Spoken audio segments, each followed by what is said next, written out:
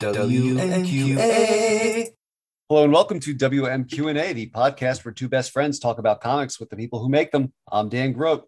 And I'm Matt Lazowitz. And this week's guest is the writer of Corollary from SourcePoint Press, Adam Rose. Welcome, Adam. Hey, good to be here. Thanks for having me. So what are some of the first comics that you remember reading? Well, it's an odd one, but I just remember a care package from my grandfather, and it had a Doctor Who comic as well as a Teen Titans comic. Mm-hmm. But then as far as just what I think even before that, like hitting the local library is where I really first got into it, and it was Tintin. Mm-hmm. I read every volume of Tintin I could get my hands on. And that, I think, probably was the first kind of constant comic book reading before I discovered the gigantic universes of Marvel and DC. Do you remember which Doctor was in the Doctor Who comic?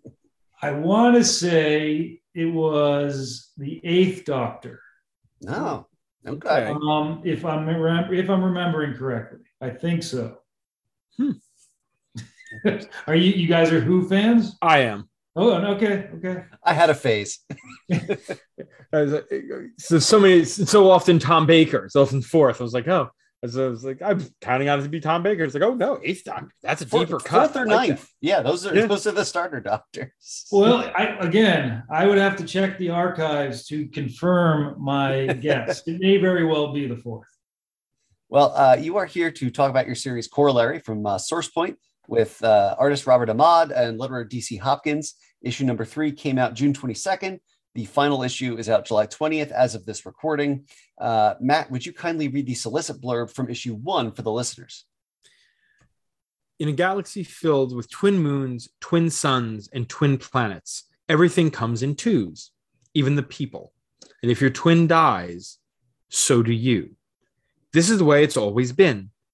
So when Captain Andromeda's twin sister loses her life in a far-off military battle, and Captain Andromeda herself does not die, needless to say, the universe demands answers.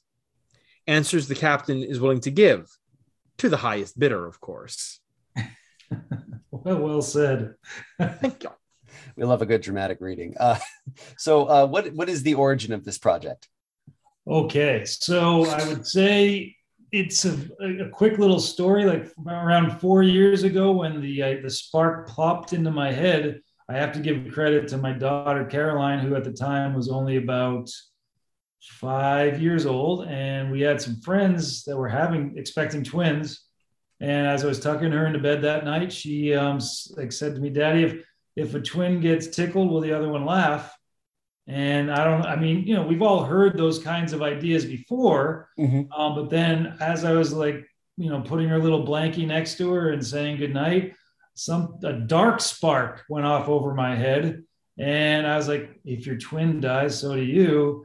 And I thought of an entire sandbox, an entire universal galactic playground where this would be the bottom line rule for all beings. I'm talking, we also have planets that have twins. I mean, of course, in reality, we hear of twin moons and whatnot. So, that was the impetus. But then, it just really rolled when I figured out who Andromeda and Cass are as people and as beings and what was important to them. Because those characters kind of just took over for me. I just realized what this is also about is figuring out a sense of self. Who are you? And what does it mean? What does family mean? And I feel like, right now in 2022, more than ever, it's become such a major evolving question and answer kind of situation. So that also, I guess, is an allegory of that to some degree in this story. And how did you go about gathering your creative partners in this process? So I was talking to another artist who recommended Rob Ahmad to me, and he said, "You got to pitch him though. He's pretty busy." And I know, at the time, I think he was on a couple of projects that have come out since then. But and he's based in the United Kingdom. He's in England, and I sent him a pitch, and he looked it over and he was all in. And we initially, because I'm a big fan, and this connects to like the world of the UK and comics, 2000 AD, have like a little mini series called Future Shocks, which are these 4-page science fiction stories. And I'd already written like a much longer story for this, but I was like, well, what if we like kind of play around with it? What if I could kind of give us a beginning, middle, and end, almost like a prologue in a way. And I wrote it in that way, as almost an exercise with Rob. But then I just realized, so we do have that, but that we kind of immediately realized how much bigger this needed to be. And Rob suddenly, like his initial line work for this first take go around, which is like going on 3.5 years ago now, it was a way more cerebral looking, less of the kind of fantastical, because I would say once you get into the whole story, you see, yes, it's science fiction, but it's sci-fi fantasy. And did I intentionally do that? No. But what I did constantly say to myself, I said yes, and I said I just gave myself permission for this story to go where it needed to go. And it just gets bigger with every page. I think unintentionally, I really do. I hope I've gotten like I pride myself in really trying to imagine the reader and the page turning and having those moments of big, explosive, like visuals happening at certain beats and certain moments. And there is kind of an up tempo through the 4 issues. And the crescendo, I would say, is definitely, huge things happen in the first and second and third issues, but things are it's an epic galactic battle with all these new but very important characters, like on the level of a kind of Guardians of the Galaxy meets Infinity War levels, like epic battle stuff for that conclusion. But I guess originally, back to your original question. So Rob, he kind of went back and reinvented our main characters, and he, I think, has been kind of greatly influenced by like Bruce Timm a little bit, like Batman Animated, which I think is one of the most incredible, and Justice League Unlimited. I love. And I think there's a tinge of that in this. And then the extra, like kind of cherry on top of it all was the choice to experiment with him watercoloring it by hand. Now, initially, he showed me a few pages of that. I was like, oh my gosh, I've never seen it. I know I'm tooting the comics horn here, but I really haven't seen a comic do this to this degree. I've seen some beautiful watercolored books, but this was something special. But initially I was like, oh, well, maybe we'll just use this for certain moods, certain like sequences or pages where okay, and then we'll go to digital. But then, as we got more comfortable with Josh and Cam at Source Point Press, they were so encouraging, like, make this book, it fits so perfectly, especially with the science fiction fantasy kind of blending going on here. So Rob, he watercolored it all up through the end of issue 3, full disclosure, because of how painstaking it was, because none of it was digital for him. He got fried. So, but luckily, Gabby Metzler, she's an amazing colorist, and she'll get full credit on the 4th issue. She was able to, I think, without missing a beat, it looks just like his hand watercolors for the 4th issue. Yeah, that was my next question about where those colors came from, because they're so distinct to the book. Yeah, it's a signature for this. Yeah, this piece. I couldn't be happier about it. Like I said, just it added some this muted tone to it all, and at the same time, certain when you meet new characters with these colors, they really pop. And back to that kind of Batman animated. So that I think Batman animated, that Bruce Timm style. There's something a little more. I don't want to say flatter, because that's like an insult to some of the most brilliant animation in the last 50 years. But I guess for this, there's just something, a yeah, well, yeah, that stuff is grounded like that, not grounded in reality per se, but this watercolor, in my opinion, it does bleed us into the fantasy. It does. That's how I interpret it when I look at it. So it kind of gives it permission to kind of pivot in both worlds. I mean, you have your Buck Rogers, Flash Gordon moments with jetpacks in space, but then you also have floating dragon dinosaur cities. So, which, another influence on me is the heavy metal feature film from the 80s. I mean, I think that is like the ideal blended sci-fi fantasy that I can ever think of. I mean, of course, R-rated as can be, but that had it meshed science fiction with like Conan the Barbarian. I have to imagine doing that way with the, hand watercoloring everything, took more time. What was your lead time like in terms of, deadlines or how had this all been in the can before, we ever saw a page? Everything was in the can before you ever saw a page. That's how SourcePoint and I that's how we wanted to do this. After they saw the first 10 pages that we got done separately from that. And but as far, we started this before the pandemic. And I would say in some ways, the sluggishness that the pandemic created helped us speed up. Because I know for me, I needed this. I mean, I wanted it, before, but I really needed this as a creative, just salve for when I would be feeling stuck, like all of us have felt over the last 3 years or whatever. So I think pacing wise, I will say that the process was amazing because Rob would, he'd get, I'd send him a full issue script. I didn't that, nothing smaller than that. And he'd come back with 5-6 pages of thumbnails. And then I'd add in things or this and that. And then he'd come back with the pencils and inks.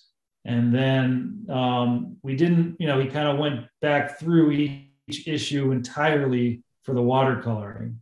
And then sometimes I would know, I would make suggestions as far as I really think this scene should go deeper blues or should have some hotter reds here or what have you, depending on the mood and the tone. And it worked out great. And then, lastly, DC Hopkins, our letterer, who's such a pro and was so tolerant of, even with the process with him where in some cases I'd give him the pages and he'd fill those balloons. And it was so pivotal for what he was doing for this book in particular, because I think it's safe to spoil the first issue at this point. We have two characters who are sharing the same body. And when one of them is not in the body, the other one is taking over the ship, giving the ship its sentience, or a android battle bot, or a little dragonfly drone. So we had to make it as clear as humanly possible who was talking when, and who was Cass based on the lettering, who was Andromeda. So, even with that, there was some back and forth. I almost hesitate to say that because anytime I look at social media, when in letterers, they love to kind of give their complaints about creators. And I'm like, oh God, I think I've stepped in 6 of those landmines. And I don't want to do that. Letterers have the best tea, I'm telling you. They're right at the end of that process, right up against the deadline. Oh yeah. So he was incredible for this. I couldn't be happier with what he did. And now, we're getting ready. Issue 4, as you mentioned, coming out July 20th. And then the collected graphic novel trade paperback edition is going to eventually, I guess I'm announcing it here in a way, but it's going to be coming out the end of September. And right now we're collecting all this really cool back matter. We're going to hopefully include that original little 4-pager, as well as all this just process work of Rob And I think I'm even going to have a pinup done by a guest artist in the back, and a couple other things. And I'm super excited. Like I was honored to have him accept the offer. And Adam Beechin, comic book writer, animation writer, he did the foreword for it. So I couldn't have been more happy that he came on. So he's read the whole thing, and I just got to look at what he wrote, and so a lot of exciting things coming up, and I'm hoping to get to maybe do a signing once issue 4 comes out again somewhere. I live in Los Angeles. We'll see if I've already gotten to go to Golden Apple and the Comic Bug, so that's been great. And Comics vs. Toys, my local shop in Eagle Rock, which is a great. He's ace. He's been such an amazing support for the work I've been putting out. Now, how did the book end up at Source Point? Had you pitched around to a few places, or? I knew about Source Point before this book, and I really liked where they were going. I was following them a lot. I think I did like just a cold, blind submission to Image, but I didn't know. I don't know anybody there, and never heard anything back.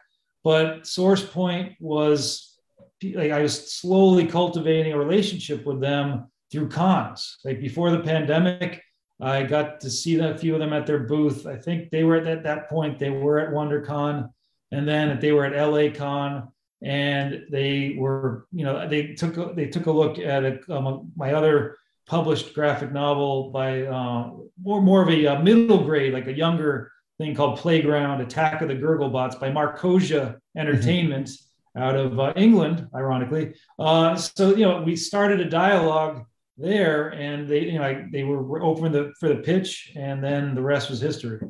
So you mentioned before that this is a blend of science fiction and fantasy.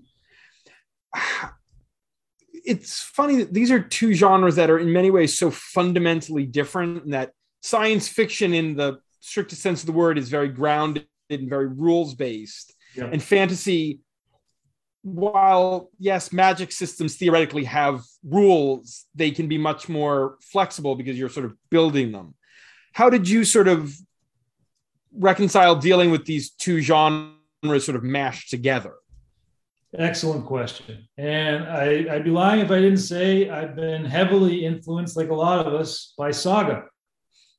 I think that is the textbook on how you do it. And they've been around for years. And I'm not saying that I was like, I think it was like subconscious at this point of like, just knowing what they were able to create and do there. But I think what also helped this a lot was the rules of this universe, and just the ideas of this kind of the twin death and whatnot, and how it not only, it doesn't matter how far away your twin is, and if it happens, it happens. And, even like little snippets of like the philosophy behind that. Like we have a character, he's the Warden Toad, and he's kind of an evil antagonist. And he shows how he's like protecting his own interests. He has his brother in a padded cell. So, then of course it opens up, like, there's storylines that we don't even get into here, but just what if you have that twin who is like very clumsy, or, is a little too adventurous. So, or in, Cass and Andromeda's case, one of them is a little too much of a partier, a little too reckless, even though they might be a little more of the seasoned warrior, while the other one's more measured. So I guess how's that getting to what you just asked me? The rules of that, I think, helped me kind of toe the line for each. So in one sense, those rules kept me like in the science fiction lane, I think, to some degree, but because of who these characters were and the beings that I had them interacting with, I went I think the beings, the other intelligent life of this universe I went in a fantasy direction with a lot of them. I mean, a lot, anthropomorphic and whatnot. Sure, you see that in all kinds of sci-fi, but I just had more like just these borderline, like as you said, like before, magical kind of beings without the magic being in the forefront. I guess more on the long, when I say that, I mean more along the lines of like fantasy, i.e. Conan the Barbarian kind of world building, or Red Sonja. So those, I don't know. So I just saw you could have that little taste of super high tech with barbarous beings, like the Phyllis 9 lizard people, the Duke and Duchess of Phyllis 9 are like just atypical, barbaric, like kind of Mad Max like tyrants. Yet they were on in a flashback, they were on like a little vacation on a moon of Earth where they happened to eat Andromeda and Cass's little two-headed flying goose creature. So, I mean, I guess so. All of that just was thrown in the blender. You know, I would always ask myself, okay, am I mixing too much here? And I never felt like I was. In the final outcome. I mean, yes, were there things that I sometimes, I'll be honest. A lot of times I was like, no, I got to go bigger. If anything, I was turning up the volume when someone else might have thought that I should have turned it down. So for better or worse, I kept cranking it. I have to imagine, there's a lot more to mine from this concept than you can get to in 4 issues. How open, I guess, are you leaving the door to more stories in this world? Wide open. I do feel it's very important to me that you have a satisfying ending in this arc, but I will call it an arc because I have a whole bunch of ideas, and without spoiling as far as who makes it out alive or what have you, because there is some significant heartbreak in this last bit of it all. But you'll see right away by the end of the 4th issue, you're going to be begging for more, I hope, because I almost leave you with the sense of, oh my gosh, I have to see where this is going to go from here. Where, okay, I feel satisfied with what happened there, but what is this?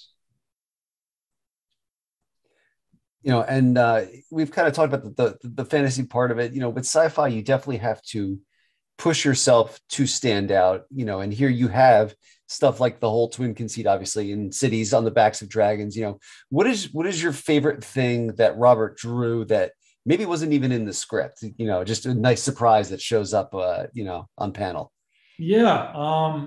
I liked his depiction of the arm wrestling celestials. I mean, I didn't call them celestials; they're just space gods.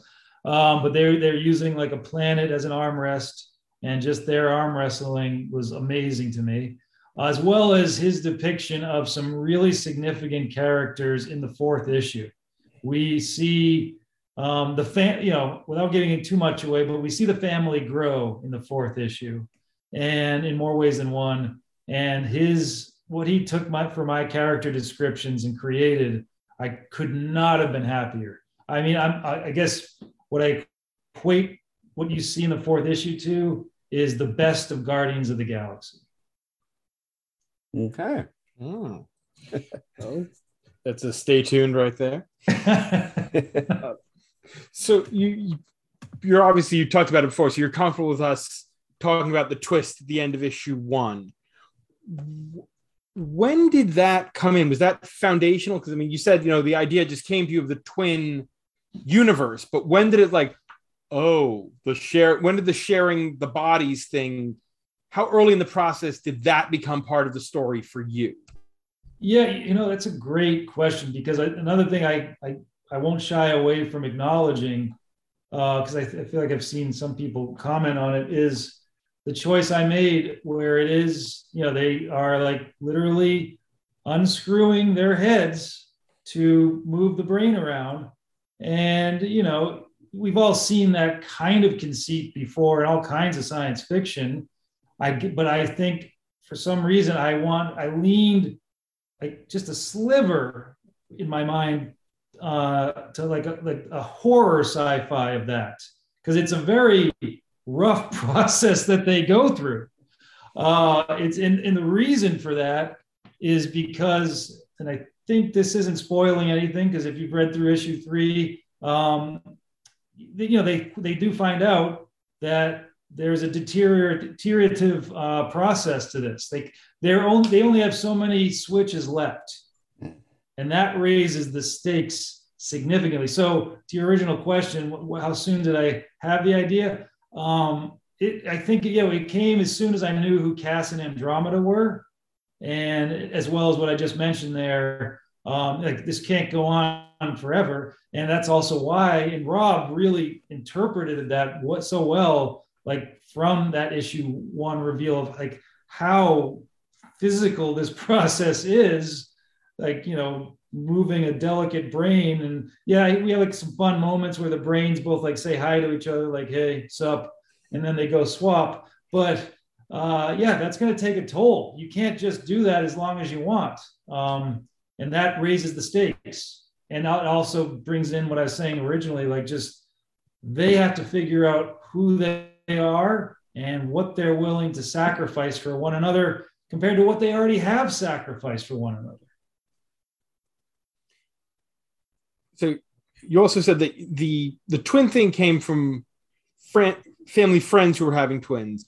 Do you have siblings? Because I have 2 siblings. I have a sister and a brother, Samantha and Ben. But Samantha's 2 years younger than me, and my brother's 4 years younger. But actually, they're like Irish twins. They're like a year and a half apart. Mm-hmm. And I always felt like, on the outside looking in to some degree as the older brother, but them being so close in age. So that's there. But then, I have cousins that are they're not identical twins, but I just saw them for a barbecue, and it's still a struggle to tell who's who.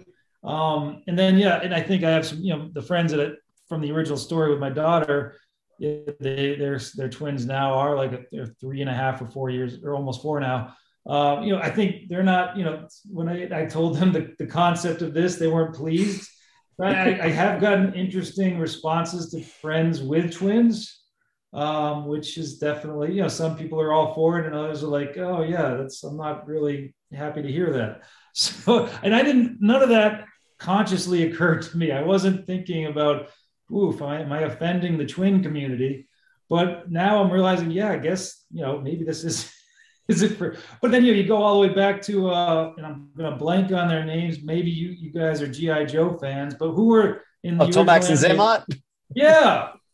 And so obviously that was in my subconscious. And for that, I remember like they'd show in the trailer every time. One of them would maybe their wrist got burned or something. And the other one would be like, in a helicopter or something. I mean, that stuck with me. I had to figure you had some kind of siblings, because the banter between the two of them, my brothers, we're 5 years apart, each of us, but I can hear that natural sibling banter. Oh yeah, in those absolutely, 100%. And it's already there. If anything, if I were to emulate my kids, I'd have to turn it down, because boy, the teasing is through the roof these days.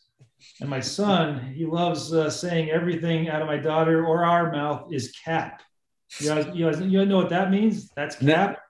No. Oh boy! All right. Well, quick lingo lesson. You're not going to want to know this.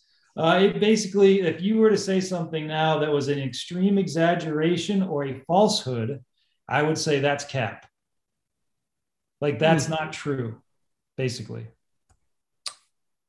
Interesting. Well, it is. Oh, it's everywhere. Now that you've just heard it from me, you're going to see it and hear it maybe in, like, if you see younger characters and things. But yeah, it's everywhere. My son is 11, so I guess I gotta keep watch for that. Well, oh yeah, if he hasn't done it, then don't bring it up. No. I'll let him pick it up off the YouTube street. Yeah, there you go. Oh man, so yeah, it's funny you bring up the Cobra Twins from G.I. Joe. I had those action figures when I was a kid, and I definitely lost one of them on the playground. But I feel like, to an 8-year-old, that's upsetting. But as an adult, I'm like, well, no, that's a good story. They're separated now. How do they deal with that? Right. There you go. How, one of them is like thinking they're always thinking of each other, and at certain moments they maybe think the same thing, or call each other at the same time if they can get out of that sandbox you left them in. Exactly. Now, I in prepping for this, I found an interview with you from 2020, back when Corollary was just, a short story, a little more than a twinkle in the eye. And you said you see it as a galactic epic, the likes of Saga. Is that the boldest claim you've ever made about anything in your life? Is that your big MC boast? Yeah, no, I mean, trust me, I realize that's shooting for the moon or lassoing the moon, bringing it right down here, and getting to live on it. So yeah, I mean, that's like an overexcited pitch, and it's also just the love and respect I have for one of the most amazing creations in graphic novel form in the last, since The Watchmen. I think I put Saga right up there. Though I get so heartbroken with the characters they are so willing to kill off. Yeah. Oh yeah. I mean, it breaks my heart. I still wish, what's his name with the horns? Marco. Marco. Yeah. I just in catching up again, I'm like, I miss him. I'm hoping there's a way something's going to bring, he's going to get resurrected, but I don't think that's going to happen. Yeah, no, you just gotta, nobody better touch Gus. That's all I'm saying. That little seal man lives, or we riot. But yeah, no, I mean, saying that I if anything, I should just rephrase. I aspire to Saga, but definitely not. This one's more on the PG-13 level than the R rating that gets. And yeah, I guess that goes to one other thing I'd say is, SourcePoint and I discussed it because they said this feels like we should call this all ages, and I think they're right. But I would say all ages with an asterisk because there is some heavy levels of violence at times, but it's cartoonish looking. And I've read comics since I was 8, and I've seen a lot worse. But I would maybe say it's all ages 10 and up. I wouldn't go below 10. Okay. Now, who are your? Do you have, I guess, a favorite pair of twins in fiction across media? So movies, TV. Yeah. Okay, that's a great question. Well, I mean, Danny DeVito and Arnold Schwarzenegger were quite the pair. Whether or not they were my favorite, that's then there's the Wonder Twins. I always loved making fun of them. I'm very frustrated by them, and I'm not the first person to say this, but their powers are so epic when you think about it. And gosh, were they squandered? I mean, how many times can you turn into a bucket of water when you can manipulate water? I mean, that's like a very powerful force and any animal you want to be, it's just the choices made on that show are mind-boggling to me for the Wonder Twins. It's the Iceman problem, right? Like he's always loaded with potential, but he never gets to the moment where it's like, oh, you're an ice wizard who could freeze the globe if you wanted to, basically. Yeah. Though I will say, I guess I saw like with Tom King's oh my gosh, his most recent series with Human Target. Human Target. Yeah, Human Target, and she what's her Frost? Ice. No, Ice. Like I've never seen Ice more subtly powerful.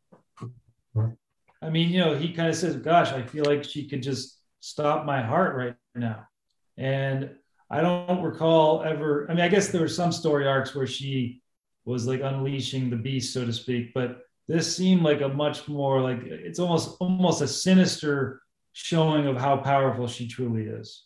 That list issue, I was just about to say gave me chills, but it's too easy. It's too easy. It was very good, and I liked it a lot. Yes, huge fan. But I might as well make this a question for the group. Matt, favorite twins in fiction? Probably got to go with the Skywalkers, Luke and Leia. Whoa, okay. I'm old school Star Wars. Yeah. Personally, I watch a lot of It's Always Sunny in Philadelphia, so I'm going to go with Dennis and Dee Reynolds. Yes. My favorite terrible people. Oh my gosh. Yes, they're despicable, and that's a great choice. Yes. Now, let's flip it around, though. Least favorite twins. Ooh, least favorite twin. Least favorite twins. Okay. I would have to say I've always been frustrated by Tweedledee and Tweedledum. Okay. Okay. I think they could have helped Alice out a little bit more. You know, I was waiting for a second. I was like, was he talking about the Alice in Wonderland characters or the Batman villain? Oh, well. Yeah, well, I was thinking Alice, but sure, Batman too. Oh, man. Matt, I think you and I have the same answer here. And they will come up in a minute. So we will save until they are brought up shortly. Okay, that's a good point. All right, so this is a good spot.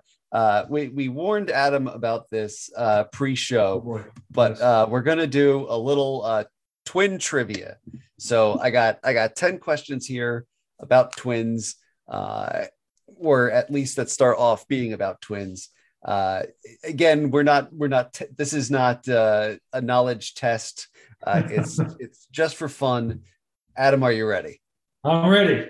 All right. Question the first. What are the names of the aforementioned Wonder Twins of DC fame? Oh boy. Oh, I feel like one of the names is kind of like Nyla, and they're not in my head. Okay, it's Zan and Jaina. Zan. Okay. Yeah. All right. Question 2. Again, don't feel bad. We're just having fun. Okay. Grant Morrison and Frank Quitely made Charles Xavier a twin when they introduced this supervillain in 2001's New X-Men number 114. Zorn. Oh, Cassandra Nova. Oh my gosh! But wait a minute, Zorn with the metal head. I thought Zorn had the yes. But that was. Although Zorn turned out to be a twin. Yes, that is true. Zorn does have a twin. But it's okay. Fine, you're right. Dang it, I love that series. Oh, and I just jumped on as soon as you just said Grant Morrison X-Men. Zorn popped into my head, but I remember Cassandra. All right, yes, okay. In that vein, Marvel has a number of twin sibling pairs: Quicksilver and the Scarlet Witch, North Star and Aurora, Speed and Wiccan. But these two Nazi motherfuckers are objectively the worst. Wow, that's the hint. Well, Red Skull doesn't have one. Baron Zemo doesn't, that I'm aware of. They are. I'll give you a hint. They are the children of a baron. Oh, I don't have it. Okay, it's the Fenris twins, the children of Baron von Strucker from Hydra. Oh, wow, that's deep. Okay, and they are the worst, and they were both of our choices for worst twins because they're Nazis, and that just by default makes them the worst. Yeah, I agree with that. All right, question 4. You ought to know that this Canadian rock singer, whose biggest hits were in the 90s, has a fraternal twin brother named Wade. Oh boy. 90s. Again, you ought to know. You ought to know. Oh, who is that? If you get this right, I'll say thank you. I don't know why he's not Canadian. It's a she. The answer is a she. Celine, not Celine Dion. No. Oh man, my Canadian superstar music artists of the 90s is feeling some gaps are there right now. You're gonna have to help me on this one. All right. It's Alanis Morissette. Oh my goodness, she has a twin named Wade. I learned that in prepping for this episode. Wow. Okay. This one's a deep cut. In this 1994 movie starring Timothy Busfield, Dennis Farina, and Jason Robards, a 12-year-old boy inherits the Minnesota Twins baseball team. Oh boy. See, for me, this one is not a deep cut because my brother watched this friggin' movie constantly. This one and Rookie of the Year in rotation. That's what I was thinking of, but that's where he just can like pitch like nobody because of his arm getting tightened by the cast. This is a kid that gets a team, and I remember Jason Robards. I know I've seen this. Minnesota Twins. No, I don't. I can't. I don't have the name. The movie was Little Big League. I did not know it existed. Apparently, like it occurs to me, like there are so many goddamn like mid-90s movies that are either about baseball or like children that come into a ridiculous sum of money and do stupid things with it. And yes, this is the intersection of those. Yes. You had this. You had Rookie of the Year. You had Angels in the Outfield. This is whole subgenre. Field of Dreams was the one that started it. Well,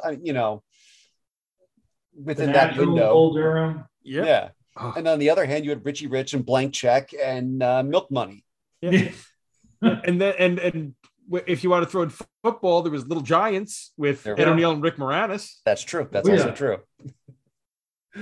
Oh man. Okay, here we go. Number 6. Minneapolis and St. Paul are known as the Twin Cities. Yes. Minneapolis is also known as the home of Prince. What year did Prince play the Super Bowl halftime show? I'm going to give you a window. It was in the mid to late 2000s. I want to say it was in 2006. 7. Oh, close. Right, you're real close on that.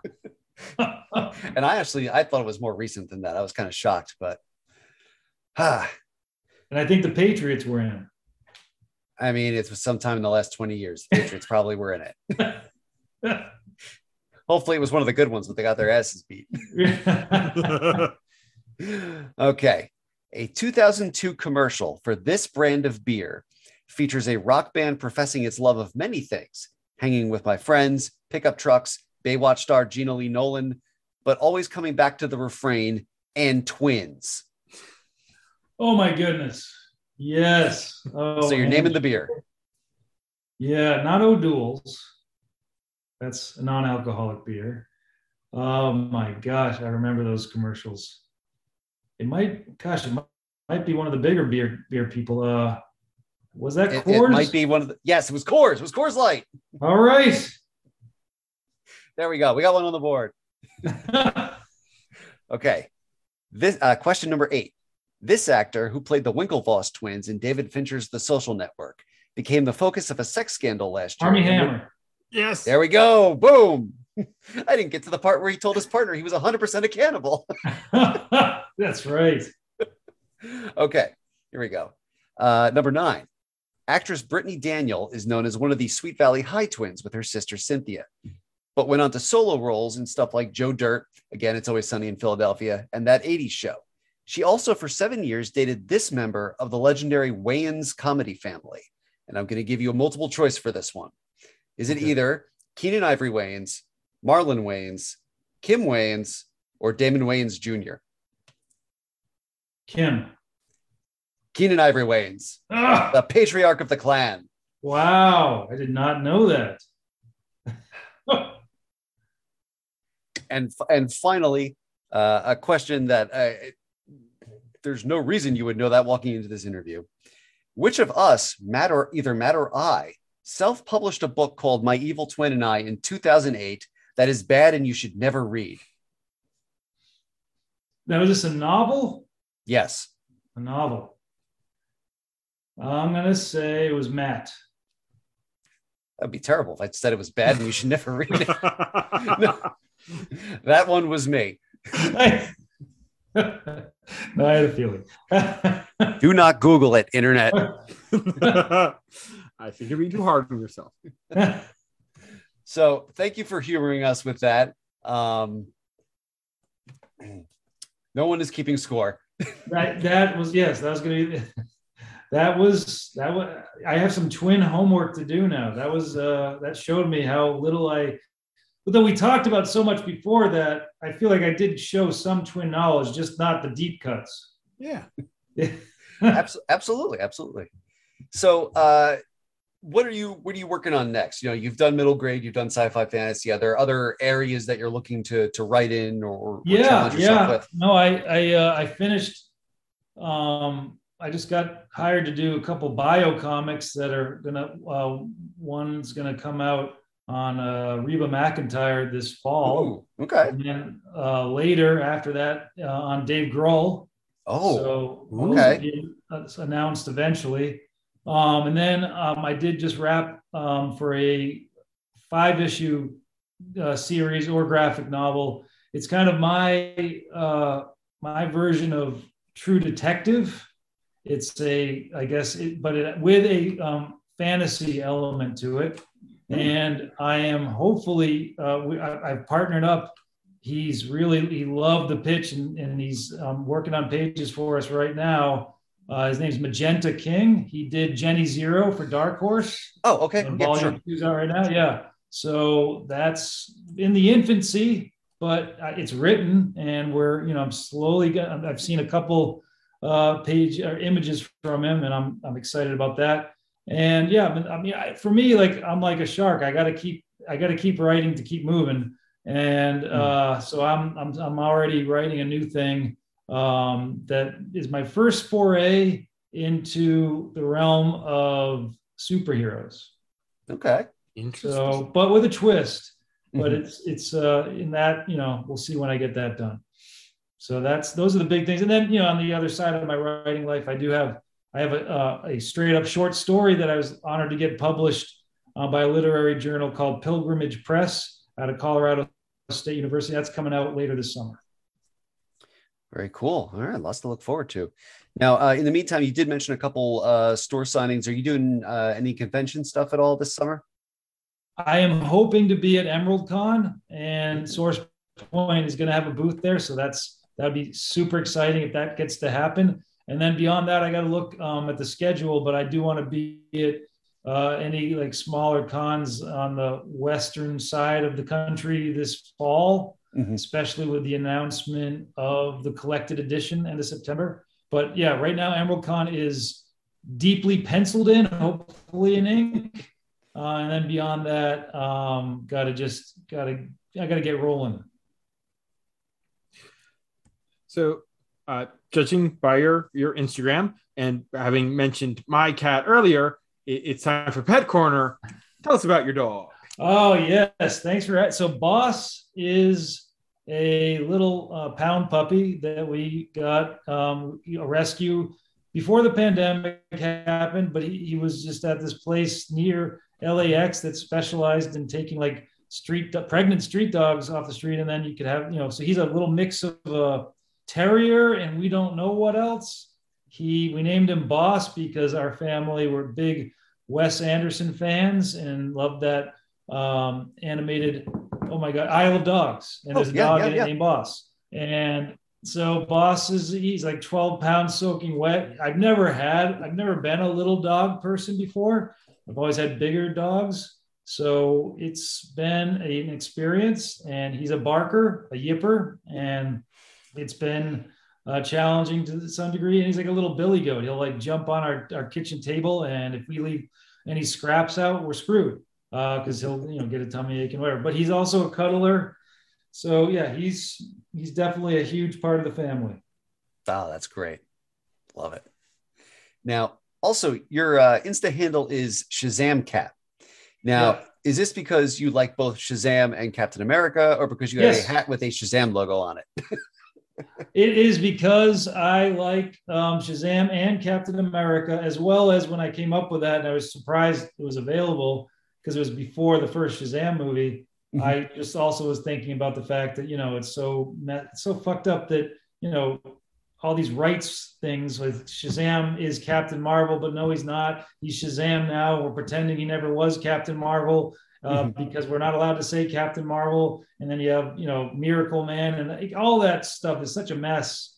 So that was another little moment of thought when I came up with it. But no, I'm a huge fan of Captain Marvel, Shazam, and Captain America. Matt actually just got me this puzzle. For the listeners, it's a kind of cap through the decades puzzle, and Nice. looking forward to having the time to finally bust it open and get that started, because I enjoy doing puzzles, but it's that thing of, if there is one out that is not finished, the Yep. must stop what I'm doing, and that becomes very distracting, but in a very fun way. Sure. Penultimate question: what are you reading right now?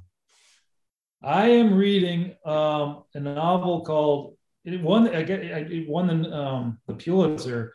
Welcome to the Goon Squad, by Jennifer Egan, I believe. As far as like just straight up novels go, and then I'm also, as far as like comics, I'm halfway through that huge tome, Monster. Oh, okay, yeah, sure. Which, By Barry Windsor Smith. yeah, Yes. Barry Windsor Smith. Fucking brilliant and intimidating and gorgeous, and also very disturbing. Like, it's hard for me to read it. It's taken me, I've had it for a while, but I have to keep putting it down because it's really it deals with, like, horror or body horror. I don't know what I mean. I can't even put my finger on it, but it's great. It kind of does relate to Captain America. I don't know if you know that.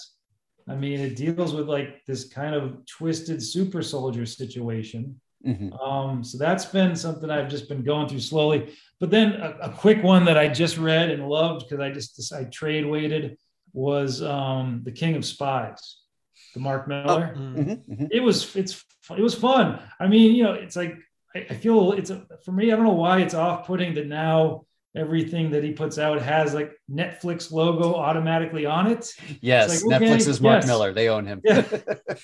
So, but I really enjoyed it. I mean, did he like reinvent the wheel with it? No, but it was a cool twist. And I guess in that genre, I loved. I read this a while ago, but Jimmy's Bastards, as well as, this is a deep cut for some people. You guys probably know. It does relate. Kirkman's Dynamo 5. Yeah. Kirkman, that was Jay Faerber, I thought. Oh, all right. Okay. Then that's my mistake. I meant, so yes. I don't know why I said Kirkman. I think maybe because I was reading a lot of Invincible at the time. And I think they're definitely connected, because I know a lot of that Faerber stuff also crossed with Invincible, that Noble Causes, which Dynamo's 5 spun out of. Their Invincible would guest in there, so there might have been some Invincible in Dynamo 5 for that matter. It's been a long time since I read Dynamo 5. Yeah, it's been a long time for me. And something else, I mean, you asked me what I'm reading now, but I want to revisit because I loved it when it came out. And actually, I would say this too, the way I said Saga influenced me, this gave me like just permission to just go for whatever I thought would be for my story and not edit myself, was Alan Moore's Top 10. Mm-hmm. Yeah, I loved Top 10.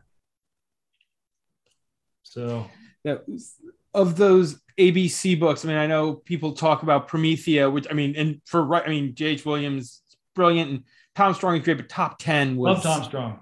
Yeah, but Top 10 was my favorite of that bunch. It was just so cool. Yes. Gene Ha, the detail and the stuff in the background of Top 10. Every page, every panel, I would just sit and stare at for hours. I mean, you couldn't get enough of it. I need to go back and revisit, though I don't think I only had it in single issues, but great stuff. Well, Adam, this has been a great hour. As we're wrapping up, final question: how can people follow you online and keep up with Corollary and everything else that you're going to have coming up? Well, you all mentioned my Instagram handle, at ShazamCap, and then Twitter, at Adam Rose 74, the number. And those are the number 1 and 2 ways for getting a hold of me. And then, Source Point Press, issue 4, July 20th, the collected edition, September 28th, give or take. And announcements will be coming about the other things I mentioned when the publishers kind of green light any kind of announcements, as far as the Reba bio comic, and down the road, the David Grohl one. So, and then my other projects as well. So this has been awesome. I really enjoyed talking to you guys. It's been a blast. Well, yeah, thanks for coming on. Glad to have you. And we are back with writer-artist Amy Ignatow. How is your pod going, Amy? Very well, thank you. So, Amy is the writer-illustrator of various books, but some of them include the Jedi Academy series. Jedi Academy, Popularity Papers, The Mighty Odds, cutest thing ever. And I have another book coming out this year, which is a picture book called Symphony for a Broken Orchestra. How did you get involved with Jedi Academy? So Jedi Academy started with 3 books by Jeffrey Brown.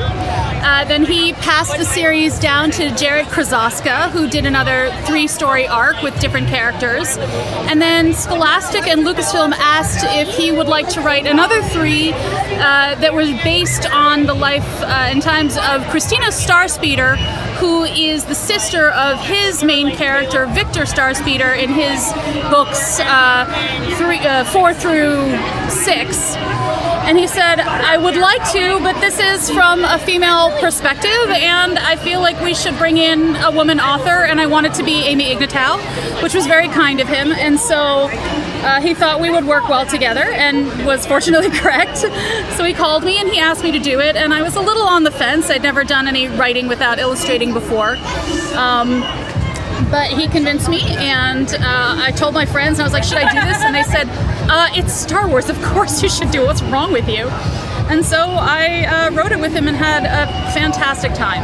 So, were you always a big Star Wars person? Was this sort of a casual Star Wars person, like, okay, now I gotta dig into the lore? Yes. I like Star Wars, but no, I had about 20 open Wikipedia tabs at all time, because you don't want to mess that sort of thing up. Like, you have to get it right, because we had the editors from Scholastic, Michael Petronek, who was wonderful, and then we had editors and copy editors from Lucasfilm making sure that we didn't mess everything up, and they were amazingly strenuous in a really good way. They checked us, and then sometimes they'd say, did you mean moof milk when you said moof juice? And I was like, no, I meant moof juice. I looked it up. And so I wouldn't let them catch me in a mistake. We did make one of my favorite edits of all time, which was a mistake that both Jarrett and I made together, which is they got a note to us that said, this droid that you've drawn does not go beep beep boopity beep, it goes gronky gronk. And we were like, you know what, you're right. Have you, your popularity papers are also in that journal graphic illustration style. Were those before or after the Jedi Academy? Oh, those were way before. The first one came out in 2010.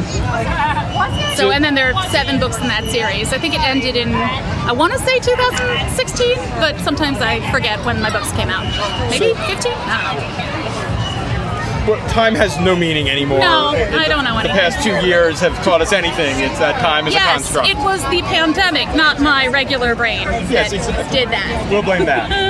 So, tell us about those. What are the popularity papers? The popularity papers is the sort of journal of, shared journal of 2 best friends, Lydia and Julie. The full name of the first book is Popularity Papers, Research for the Social Improvement and General Betterment of Lydia Goldblatt and Julie Gramshang. I thought it was hilarious when I named that, not realizing that for the next 12 years of my life I would have to be repeating it. So, and writing it down. And it is about these girls who have 1 year before they hit middle school. They're in 5th grade, and they want to learn how to be popular before they do that, so that they're in a good position, good standing, and not like Lydia's older sister who turned super goth. They're afraid of that, which is silly. and so they observe the girls who are already popular, and then they try to emulate them with varying, often negative results. Because there's no real secret to popularity other than, maybe don't murder. I don't know, but there's no set formula, and they learn that, and it takes them seven books to learn it. Right? And you'd be like, oh. Meanwhile, The Mighty Odd is superhero. I wouldn't call them superheroes so much as kids with problematically mediocre powers that they don't know how to control.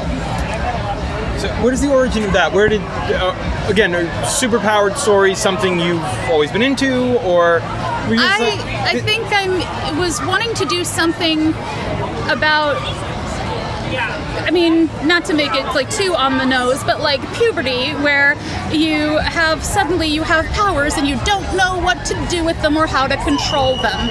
So I thought it would be funny to have that kind of story, especially to have a story with Popularity Papers was about two friends who had known each other for since babyhood, and I wanted to have a story about four kids coming from completely different backgrounds and friendship groups and social stratus being thrown together because they each get these sort of mediocre powers. So like the one has super strength but only in his thumbs, so texting's like a real problem, and one can teleport but only 4 inches and only to the left and can't control when it happens. Yeah, no, it's terrible. And one can read minds but only if people are specifically thinking about directions, so not helpful. And the other can change her appearance, but only her eye color, so why? And then you learn more as the story progresses and their powers develop further. And how many books in that series? That is a trilogy, so 3. Excellent. And so you have one other book coming up? Yes, so I have, it's a board book, not a board book, I'm sorry, it's a picture book called Symphony for a Broken Orchestra, and it is based on something that happened here in Philadelphia in 2017. Robert Blackson, oh God, I hope I'm getting his name right. If I'm not, then I'll remember. I don't know when my own books came out.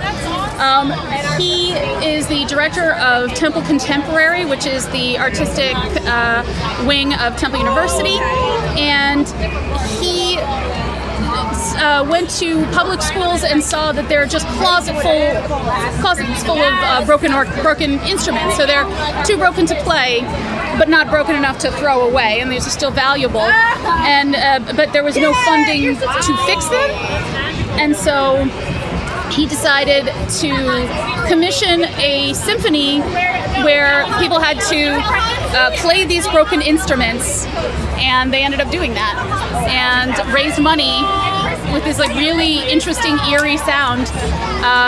Just have to play it as is. Professionals volunteered, hobbyists, and they created a symphony.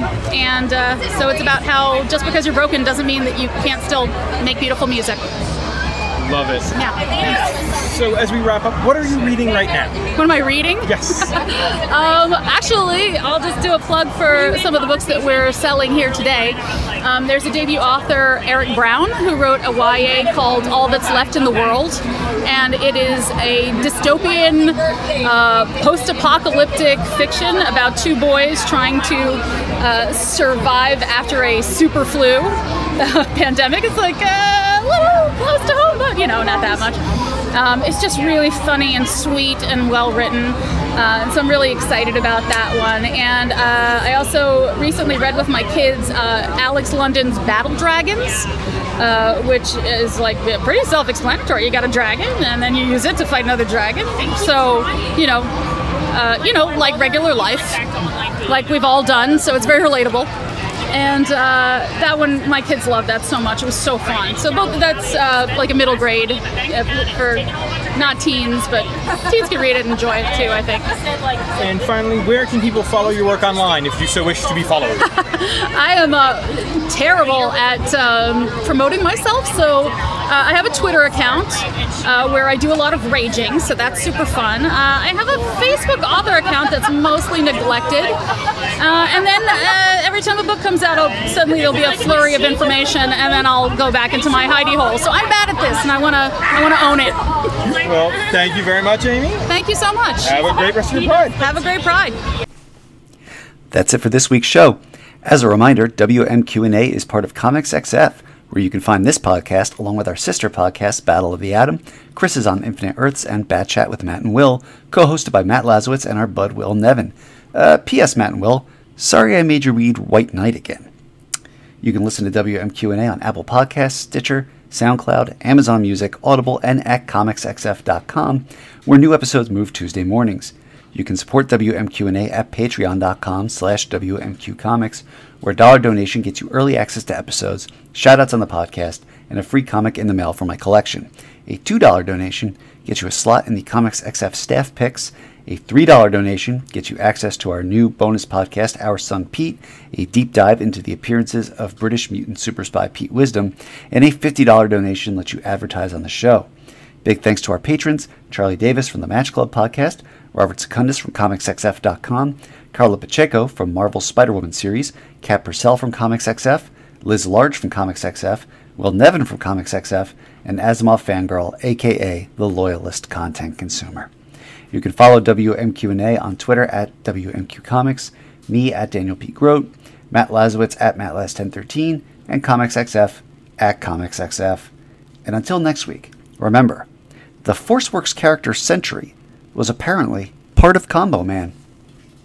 WMQ&A.